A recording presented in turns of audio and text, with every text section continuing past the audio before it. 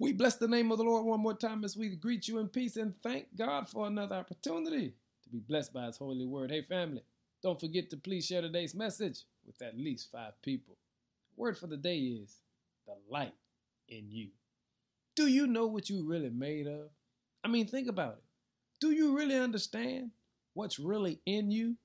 Paul says in 2 Corinthians chapter 4, verse 7, we now have this light shining in our hearts, and this makes it clear that our great power is from God and not ourselves. You see, the children of God will always come under attack. They will always be scrutinized, but you don't have to worry about it when you know there's a light in you. Who is this light? God is the light. And Paul says, when the enemy shows up, you don't have to sweat.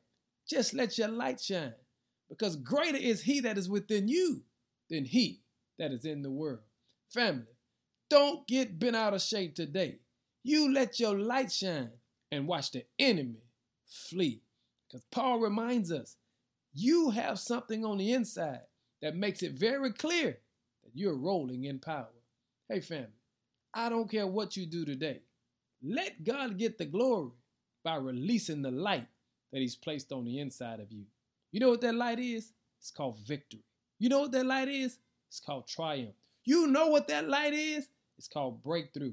And you have the light. So family, let the world see the light that's coming from within you.